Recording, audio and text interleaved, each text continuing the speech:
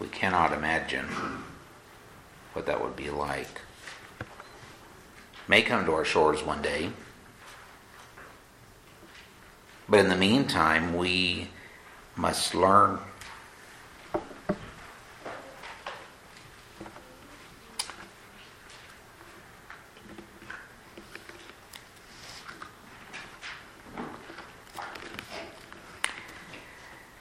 From our brothers and sisters who would be our teachers. We have much to learn from them, don't we? I invite you to take your Bible once again and stand with me. We will read one verse as our text, and Lord willing, be able to conclude the message this morning from Exodus chapter 20. And if you will stand with me, we are going to read verse 3. Hear the word of the Lord. You shall have no other gods before me. Pretty simple. Let's pray. Father, again, we pray for our brothers and sisters in Christ. They will never meet us. We will never meet them. We may never even go through in this life what they struggle and suffer with every day. To think that this story that comes out of Korea, that these folks have to hide a copy of God's Word, and yet we may have multiple copies in our houses and can't even read them. What a shame. Lord, help us to learn from our brothers and sisters, knowing that your word tells us in the book of Revelation that one day all of these trials will be over, and that those who have suffered will receive a crown of life for those who are martyred. And there are many who will be martyred this year and have been every year since the start of the church. So I pray, Lord, that whatever it is that they must endure, that you would not only give them strength to endure, but that you would give them dying grace on the day when they go walk into eternity. But that they would also remember to pray, as we should, to pray for those that are considered the enemy. That you would bring many souls to the Lord Jesus Christ through their witness. We thank you that there will be some from every tribe and tongue and people and nation who will gather around the throne of God, who will worship the one who is fair, who is pure, who is brighter than any sun. We thank you, Lord, for our time today. Help us to understand your word. In Jesus' name, amen. You may be seated. We shared with you last week the beginning of this message, and shared with you that we were going to take, as we walk the path through Exodus chapter 20, it has really taken us down by the sweet waters that God has given. If you'll hold your place there and turn to Psalm 1, for example, Psalm 1. And again, we mentioned this, but I use this just by way of introduction this morning. In Psalm 1, David writes, "Blessed or happy is the man who walks not in the counsel of the wicked, nor stands in the way of sinners, nor sits in the seat of scoffers, but his delight is in the law of the Lord, and on his law he meditates day and night. He is like a tree planted by streams of water that yields its fruit in its season. Its leaf does not wither, and in all that he does he prospers. But the wicked are not so.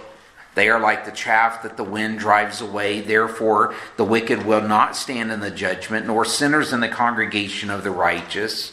For the Lord knows the way of the righteous, but the way of the wicked will perish." The commands that God has given to us to obey, while we do not follow, as it were, the Mosaic law, while we understand the law, thou shalt not commit adultery, thou shalt not kill, thou shalt have no other gods before us, these laws were given specifically to the children of Israel.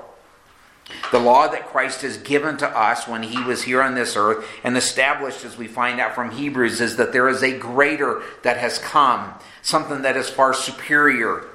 We are commanded in the sum total of these 10 commandments that we have, and actually much more than that, 613 commands that have been given throughout the Old Testament, is this. Number 1, love the Lord your God with all your heart, soul, and mind, and your strength. And the second is likened to it.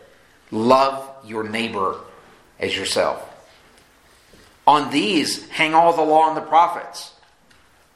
And as we come to the scriptures and we seek to understand these 10 commandments, why would they have been given? Brother Al, I keep referring to this because he keeps using some of my notes, I think, on a Sunday morning in Sunday school class. But when he was standing this morning and he was sharing from Daniel chapter 9, we look at what happened with Israel. Why would God give the commands to a people that he knew were not going to obey him? I mean, it's constant. Every time you turn around with the children of Israel, they're doing something wrong. They're murmuring, they're complaining, they're whatever it is that's going on in their life. He even mentioned that there's some guy who told him, and I've actually had somebody tell me that as well. When we get to heaven, we're going to have a word with Adam, and we're just going to ask him why he just messed everything up. And you know, the reality is, if it was us, we would have done the exact same thing, because the propensity in our lives is to rebel against who? The Most High God. No matter where we're at, no matter what we're doing within our lives, and we've tried to instruct this to our children, for example, as they grow up, the older you get, the more rules there are. You know, kids think that, oh man, it's terrible. Mom and dad place all these restrictions on me and all these rules. And boy, I just can't wait till I'm an adult and I get out on my own and I can do whatever I want to. Anybody drive this morning? Okay. The DMV manual is actually not one page. It's actually multiple pages in a book form, to be able to cover all the possibilities that you're supposed to know and learn in order to be able to have the privilege of driving. For example, you drive from here into town and the speed limit is 55 miles an hour from here until about a mile down the road where it changes to 40. At what point, now I don't want anybody to confess here, okay? But at what point does the speed limit, or the odometer in your car, or the speedometer in your car, supposed to be registering 40?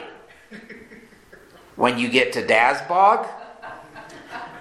When you get to Albertsons?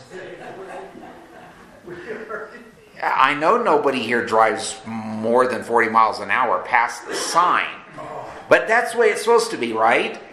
That's the command, that's the order that is given to us. And if we go past that and we're doing more than that, and a policeman comes up and we have a little blue light special, what is the policeman going to say?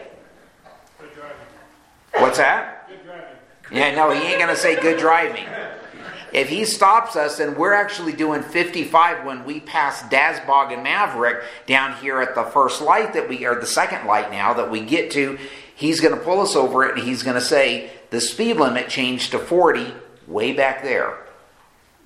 And when we come to the Word of God, in whatever aspect it is within our lives that we are dealing with, whether it's the husband-wife relationship, whether it's the relationship with our children, whether it's a relationship with our work, whether it's a relationship with college or whatever it may be, because we've got some college students over here still, whatever that relationship is that we are dealing with, the law that was established by God was set by Him, not by us.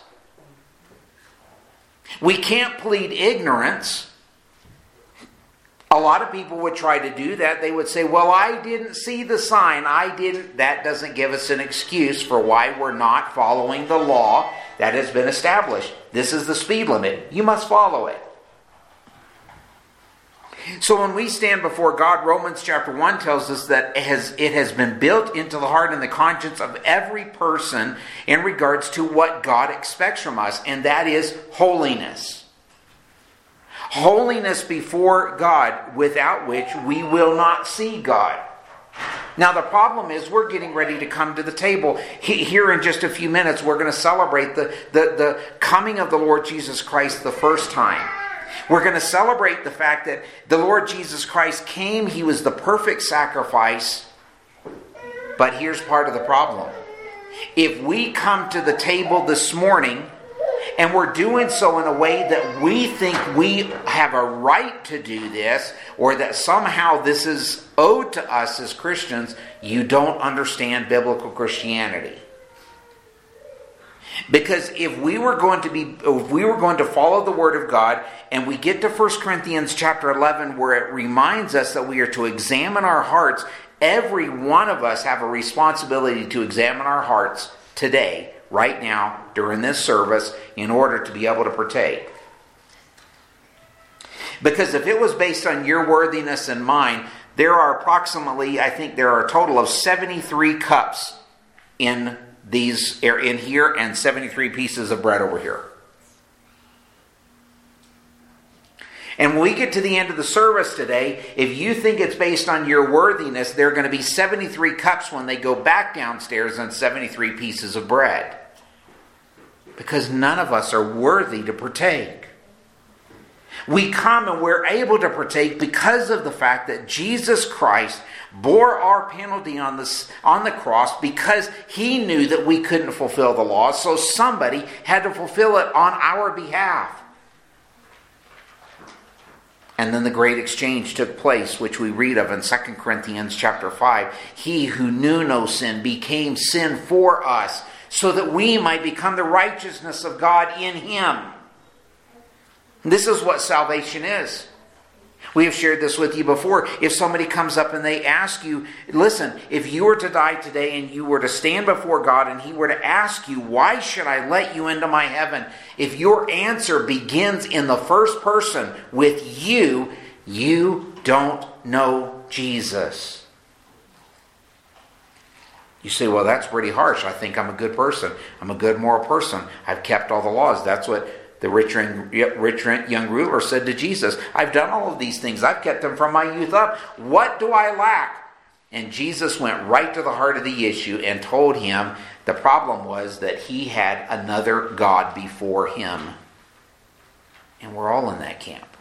We're all in that category. We all have something before the Lord Jesus Christ until the Holy Spirit comes and fills our hearts with longing, knowing that we stand separated from the Lord Jesus Christ and He saves us. And then we come and we bow in worship and adoration, singing the songs of Zion, listening to the words of Scripture to be able to say, thank you, Lord, for what we can partake of today.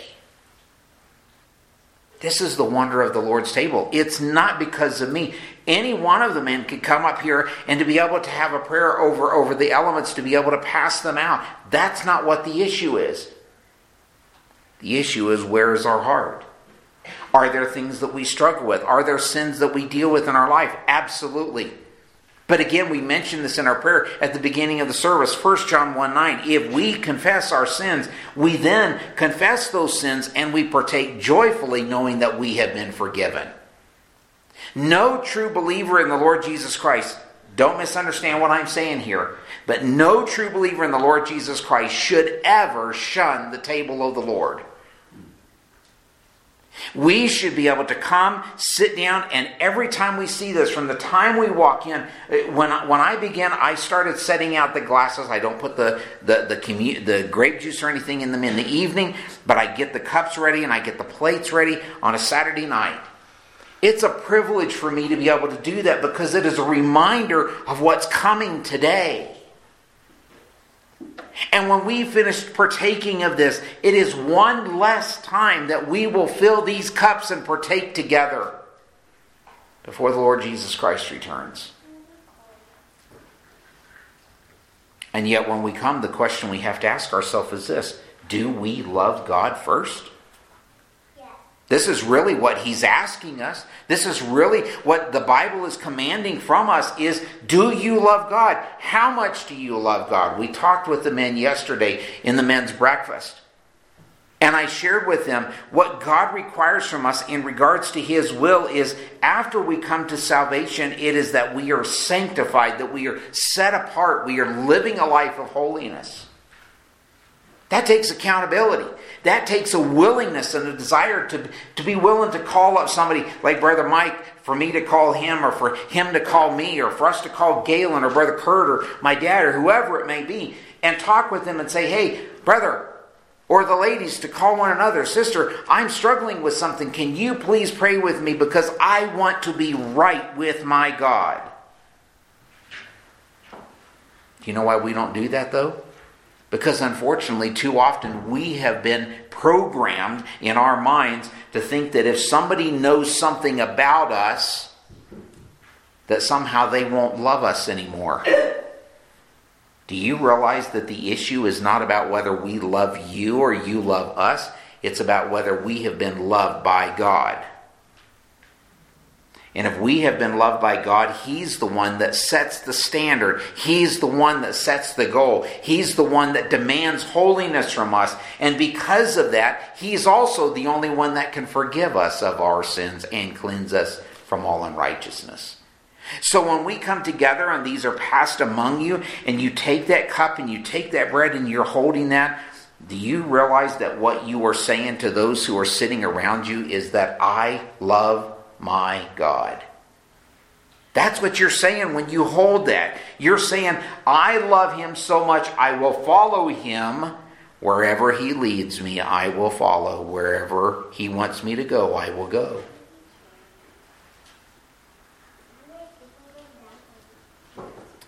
The Lord Jesus Christ brought these commands that we have in Exodus 20 down to the 2, and the command that we have here in verse 3, though, actually sets the stage for the other 9, loving God first.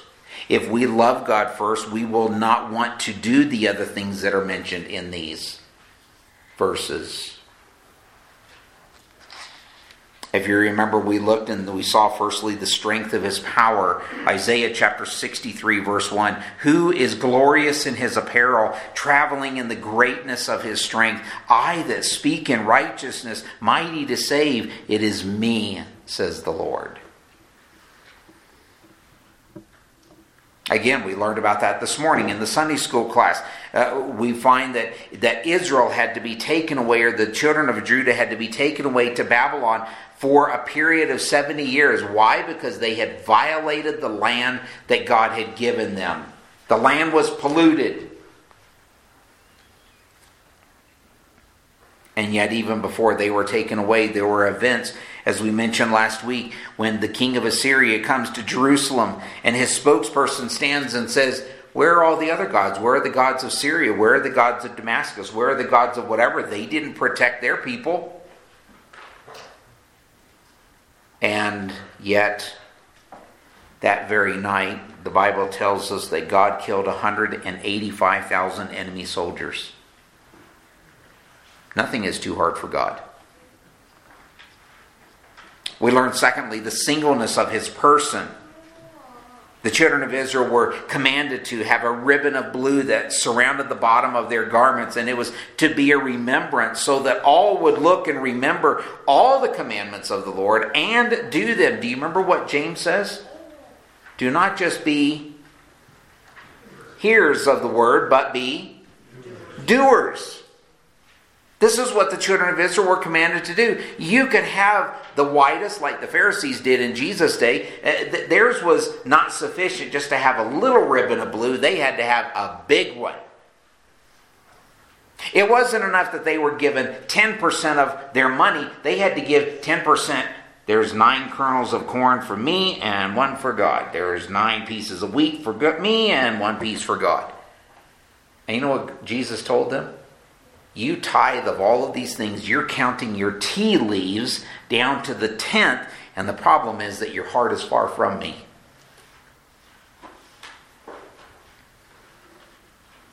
They were to look and to remember. And when we look at one another, the question that I have to ask myself is, do others see Jesus in me? Do others see that ribbon of blue that God requires in our lives, so that when they see us, they say, yes, there is a man who walks with Jesus.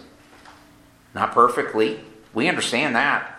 I mean, whether you're stuck out there in some in some country. I think it just died.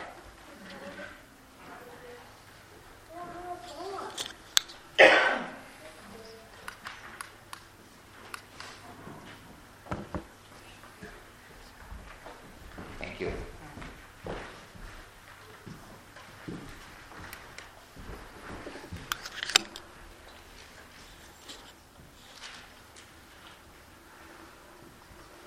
give that a minute. Come on. It's on up here, but it may need to be switched out for the... So when people look at me, do they see Jesus? Do they see Jesus in you?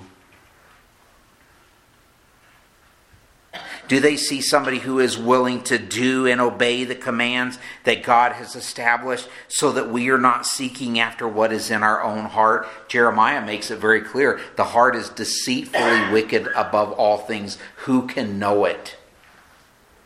And yet people want to follow their heart. They want to trust their heart. The singleness of his person. We then looked at the solitariness of his path. Matthew chapter 7. Wide is the gate, broad is the way that leads to destruction, and narrow is the way which leads to life, and few find it.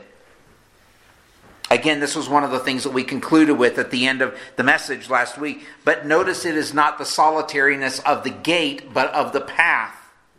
We walk through one at a time. There's a hymn, maybe you sung it in the past. There's room at the cross for you. And when we come to the cross, we come one at a time. My parents didn't come, and they can't be saved for me or on my behalf.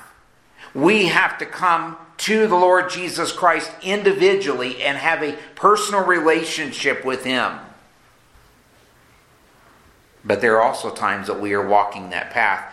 Some of you may be familiar with the poem Footprints in the Sand. And there are times that we walk and we realize that there's only one set of footprints, and we complain because we think that we're walking by ourselves. And as the poem says, those are the times that I carried you, says the Lord Jesus Christ. But it's still a solitary path. And while the Lord Jesus Christ, Hebrews chapter 4, tells us and reminds us that there are things that we have going on in our lives, He was tempted just like we are in every way, yet without sin.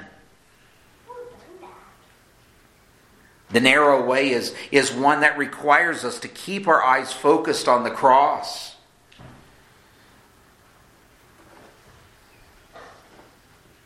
If you have ever worked on a farm or worked with animals, what do you put on an animal to be able to keep them walking the right direction? Bridle, yeah, but what else? What else do they have? Blinders. What are the blinders there for? So they don't see to the side, so that there's nothing that's distracting them. This, my friend, is the blinders that you and I need.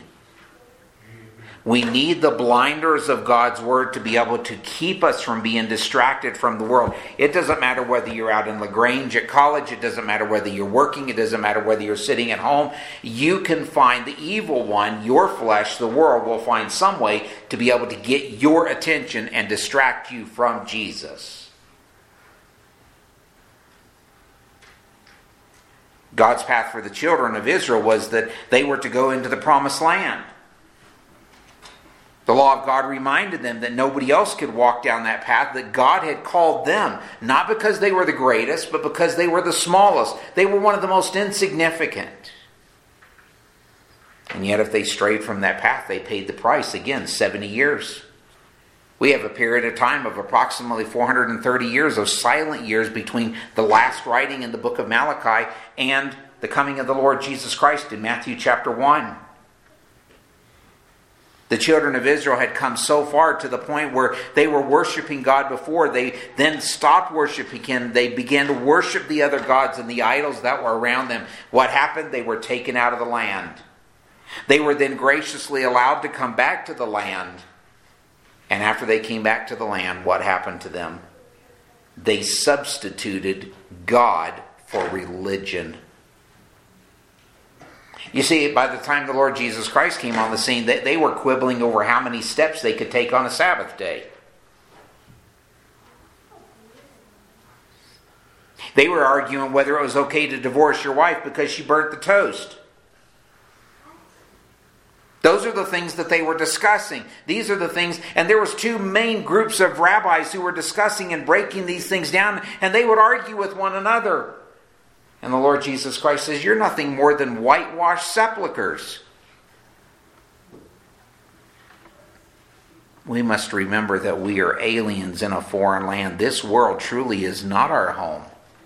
We should just be desirous of passing through. As you said this morning in the Sunday school class, we can pray for one position, but on the other hand, we need to prepare for what may be coming when it comes to the return of the Lord. But at the end of the day, think about this lady, this Christian sister, Bae, in North Korea. Can you imagine living that kind of life and still being thankful to the Lord Jesus Christ every day? And that's what brings sunshine into her heart, is because she sees Hanonim, the North Korean word for the Lord Jesus. We complain when we turn on the water and it doesn't get hot fast enough. We complain because we go to the store and they don't have our particular brand or loaf of bread that we want. They would be thankful just to have a loaf of bread. You see, it's about perspective, isn't it? We find, fourthly, the sovereignty of his position. We looked at this last week from Daniel chapter 4, verses 35 to 37. If you ever have any questions about whether God is sovereign or not, read those 3 verses and you will see what God says about himself. And this actually comes from a heathen king, Nebuchadnezzar, who's been put out to pasture. Listen to these words, Daniel chapter 5, or Daniel chapter 4. You know the account? Nebuchadnezzar pats himself on the back. And God says, it's time for you to go eat some grass. And at the end of this time, these days, I, Nebuchadnezzar, lifted my eyes to heaven. My reason returned unto me, and I blessed the Most High, and praised and honored him who lives forever. For his dominion is an everlasting dominion. His kingdom endures from generation to generation. All the inhabitants of the earth are accounted as nothing, and he does according to his will among the host of heaven and among the inhabitants of the earth. None can stay his hand or say to him, what have you done?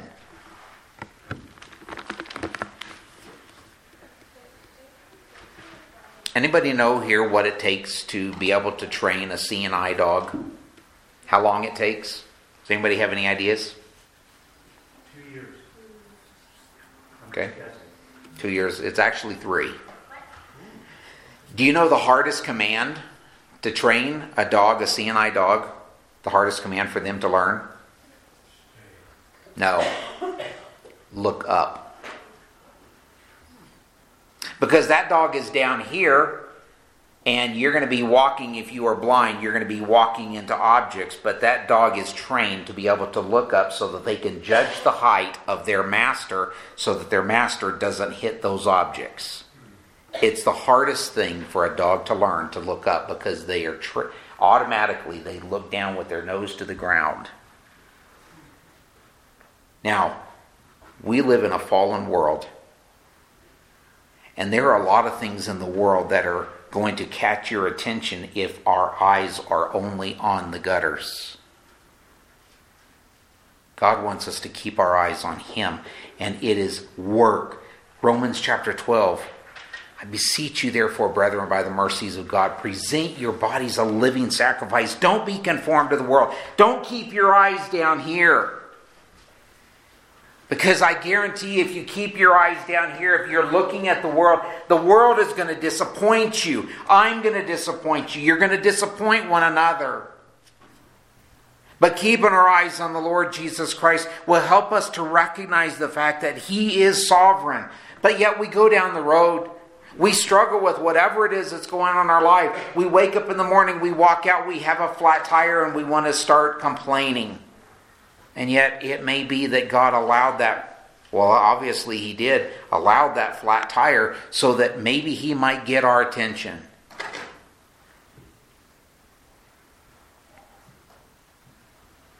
We somehow think we're in control, and yet here we have, again in Daniel chapter 4, we have a king, the one who self-styled himself as the King of Kings. And he's eating grass like a cow. Fifthly, we find the safety of his provisions.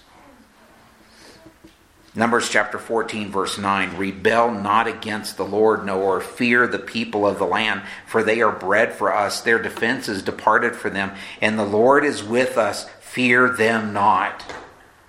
Oh, my friends, if you and I were to live by those same rules, by those same principles, and we were not to fear what was going on in the world, if we don't fear what the media has to say, if we don't fear what the government has to say, think about the early days of the New Testament church. The disciples were taken in before the government, and the government said, if you don't listen to us, if you don't stop preaching about this Jesus, we're going to beat you. And the disciples, what did they say? We ought to obey God rather than man.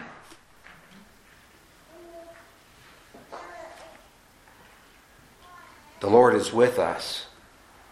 We do not need to fear the world. We do not need to fear or wonder about those. When we go out to eat, for example, we should be bowing our heads in praise and giving thanks as a family, or whoever it is that you're with, and say, Lord, thank you for the food. Thank you for the provisions. Don't worry about what other people around you think. We should be more concerned about our Heavenly Father and whether we're going to sit there and enjoy that meal without giving Him thanks and taking it for granted, or whether we're going to actually take a stand before the world and say, here I stand, I can do no other. Proverbs chapter 14, verse 27. The fear of the Lord is a fountain of life, to depart from the snares of death. You know, following God is not drudgery. We may think it is sometimes, but the only time we really think that it's drudgery is when there's some kind of sin in our life that we don't want to get rid of. It is a joy to serve a God who cares. The law was simply there for the children of Israel so that it could point them to the safety of God, but they ignored it. Galatians says that the law was a schoolmaster to point us to Christ, and boy, what a terrible schoolmaster it was. Think about what God did for the children of Israel. Their clothes didn't wear out. Their shoes didn't wear out. Now, some of you who are parents, you might think that would have been a great deal. Not have to take the kids down every 6 months or 9 months or whatever to be able to buy another pair of sandals. Clothes that lasted while they were walking through the children of Israel, or while they were walking. The children of Israel were walking to the promised land, and yet God said, not only will I keep your clothes and shoes from wearing out, but I'm not going to allow your enemies to attack you.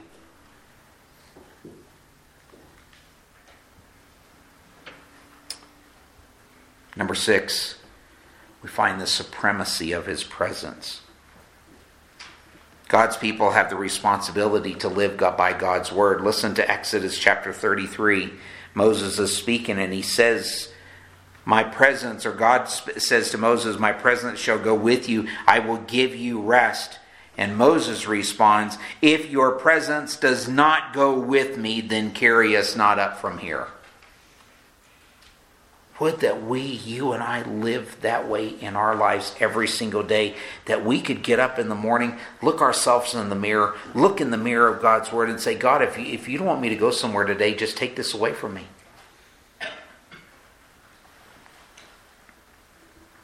Moses received the law, but knew it wasn't enough to keep them in line.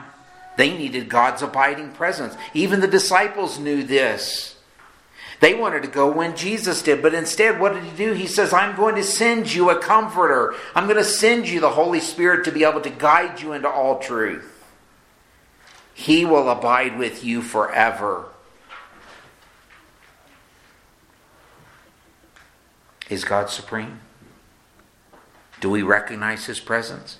Can we open up the pages of Scripture? We speak of the scarlet thread that goes from the book of Genesis, chapter 1, verse 1, all the way through Revelation, chapter 22, verse 21, when John the Apostle writes and he says, even so come quickly the Lord Jesus. The entire Bible points to Jesus. This is our guide. This is what we're to follow. The world will offer you all kinds of things. I've said this to the young people. Young people, the world will offer you whatever it may be. It may be sex or drugs or alcohol or relationships, whatever it may be that the world will offer you. It will, in order to try to get you to take your eyes off of Jesus.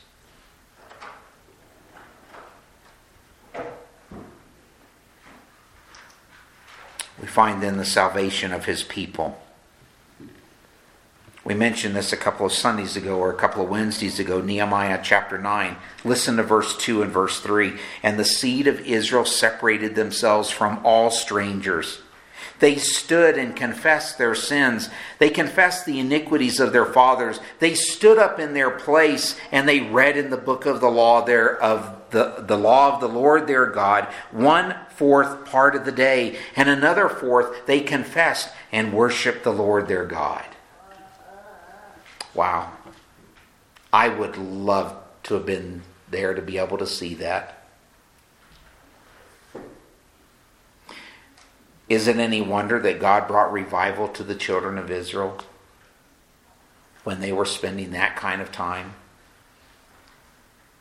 Honestly, we often struggle sometimes, whether it's in prayer, whether it's in Bible study, whether it's reading our Bibles, whether it's in fellowshipping with one another. I want to encourage you this morning as we consider what the salvation means for his people. We should be preparing for eternity. If you think as a believer, if you're a true believer in the Lord Jesus Christ this morning, if you think that your entire Christianity is summed up on a Sunday morning for 1 hour, you don't know the Bible. Yes, it's good to come to service. Yes, it's good to be in fellowship, but it's more than that. It's living our entire lives. We shouldn't have to be wondering and living in fear, wondering whether our kids are going to follow the Lord. We have several young people. We've been praying for young people in this church for a while, and to see the young people, the new young ladies that are here, even the baby, James. You know, this is wonderful. This is an answer to prayer. But folks, we shouldn't be worried or concerned that these kids are not going to have an understanding of the truth of Scripture, because we should all be living it in such a way that any one of those kids should be able to come up and say, I see Jesus in you. Parents, our kids should be seeing Jesus in us. Grandparents, your grandchildren should be seeing Jesus. And if your kids are not following God, tell your grandchildren what it means to follow Jesus. Be that example. Don't worry about what mom and dad have to say. Be more concerned about what God has to say. Share with them the wonder. Take them back into the Scripture. Read passages like Psalm 136 that says, the fear of the Lord and the mercy of the Lord endures forever. Take them back into the Old Testament and show them what happened when Israel didn't follow God and when they did. Take them into the New Testament and show them what the commands of Christ mean to follow God today. And then leave the results with Him.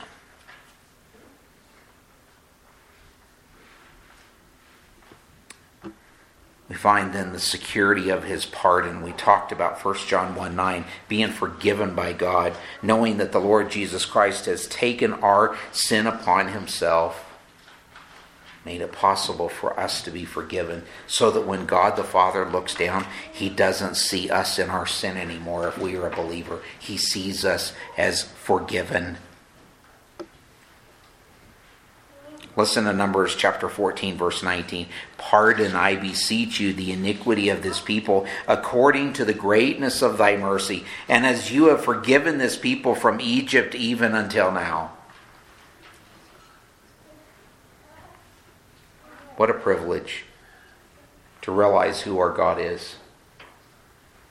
What a privilege to know that He chooses us freely by His grace. In 2 Chronicles chapter 7, Solomon prayed to dedicate the temple. The law was presented, sacrifices were offered, the glory of God descended. The priests couldn't stand before the awe and majesty of God. And Solomon reminded his heart and the hearts of the people, if you will follow God, he will bless. There may be times when we have all heard 2 Chronicles chapter 7:14. He reminded the people, and while this applies specifically to the children of Israel, the principles are still there. Calling on his name, praying, seeking his face, humbling ourselves, repenting from their wicked ways. Then he will hear from heaven and forgive their sin. The principles are still the same in the New Testament. Praying to God and asking him to forgive us. Repenting, turning away from our wicked ways. The law set the standard. And only when we understand what this means can we even begin to comprehend the security of his pardon. You see, God didn't save you to turn you loose at some point. He saved you forever. The first command set the tone for the other 9. You will have no other gods before me means in any area of life, at any time, and for any reason. Meditating in the law of God, which is what we are called and commanded to do, meditating in it day and night by the aid of the Holy Spirit will reveal to us our great need for humility and for repentance. And for the believer, loving God first is not an option. Loving God first is a command. Whether it was for the Old Testament Israelites or whether it's for us as the New Testament church. We must love him. And you will find, I'll leave you with this encouragement, you will find that if you love God first, and you will seek after righteousness, as Matthew chapter 6 reminds us, all these other things will be added unto you. We don't have to worry about tomorrow. Tomorrow takes care of itself. We can cast all our cares upon him because he cares for us. But we have to know, and we have to teach those who come after us, because all it takes is one generation to walk away from God. If you go to countries in Europe, there was a time when many churches used to at least talk about God. They would preach about God. Now you have churches, for example, in England, in the Anglican church, and most of the people who are in the Anglican church had never even heard the gospel message. Less than 0.5% of people in England even go to church of any kind today. And we're not that far behind here in America. How much do you love God? Is he supreme? Is he preeminent? The first and only? Or is he just prominent? Father, as we partake of the Lord's table this morning, may we be reminded once again of the sacrifice of your Son. Thank you that we can partake of this together one more time until you return, but one less time. We do not know whether any of us or who will amongst us will be here next time. It may be that you take some of us out into eternity. May we be ready and prepared for that day. And to have a heart that is full of rejoicing because we have sought to love you, even though imperfectly, even though with sin, maybe even on a daily or hourly basis. But we give ourselves to you once again. Thank you for your word. In Jesus' name, amen.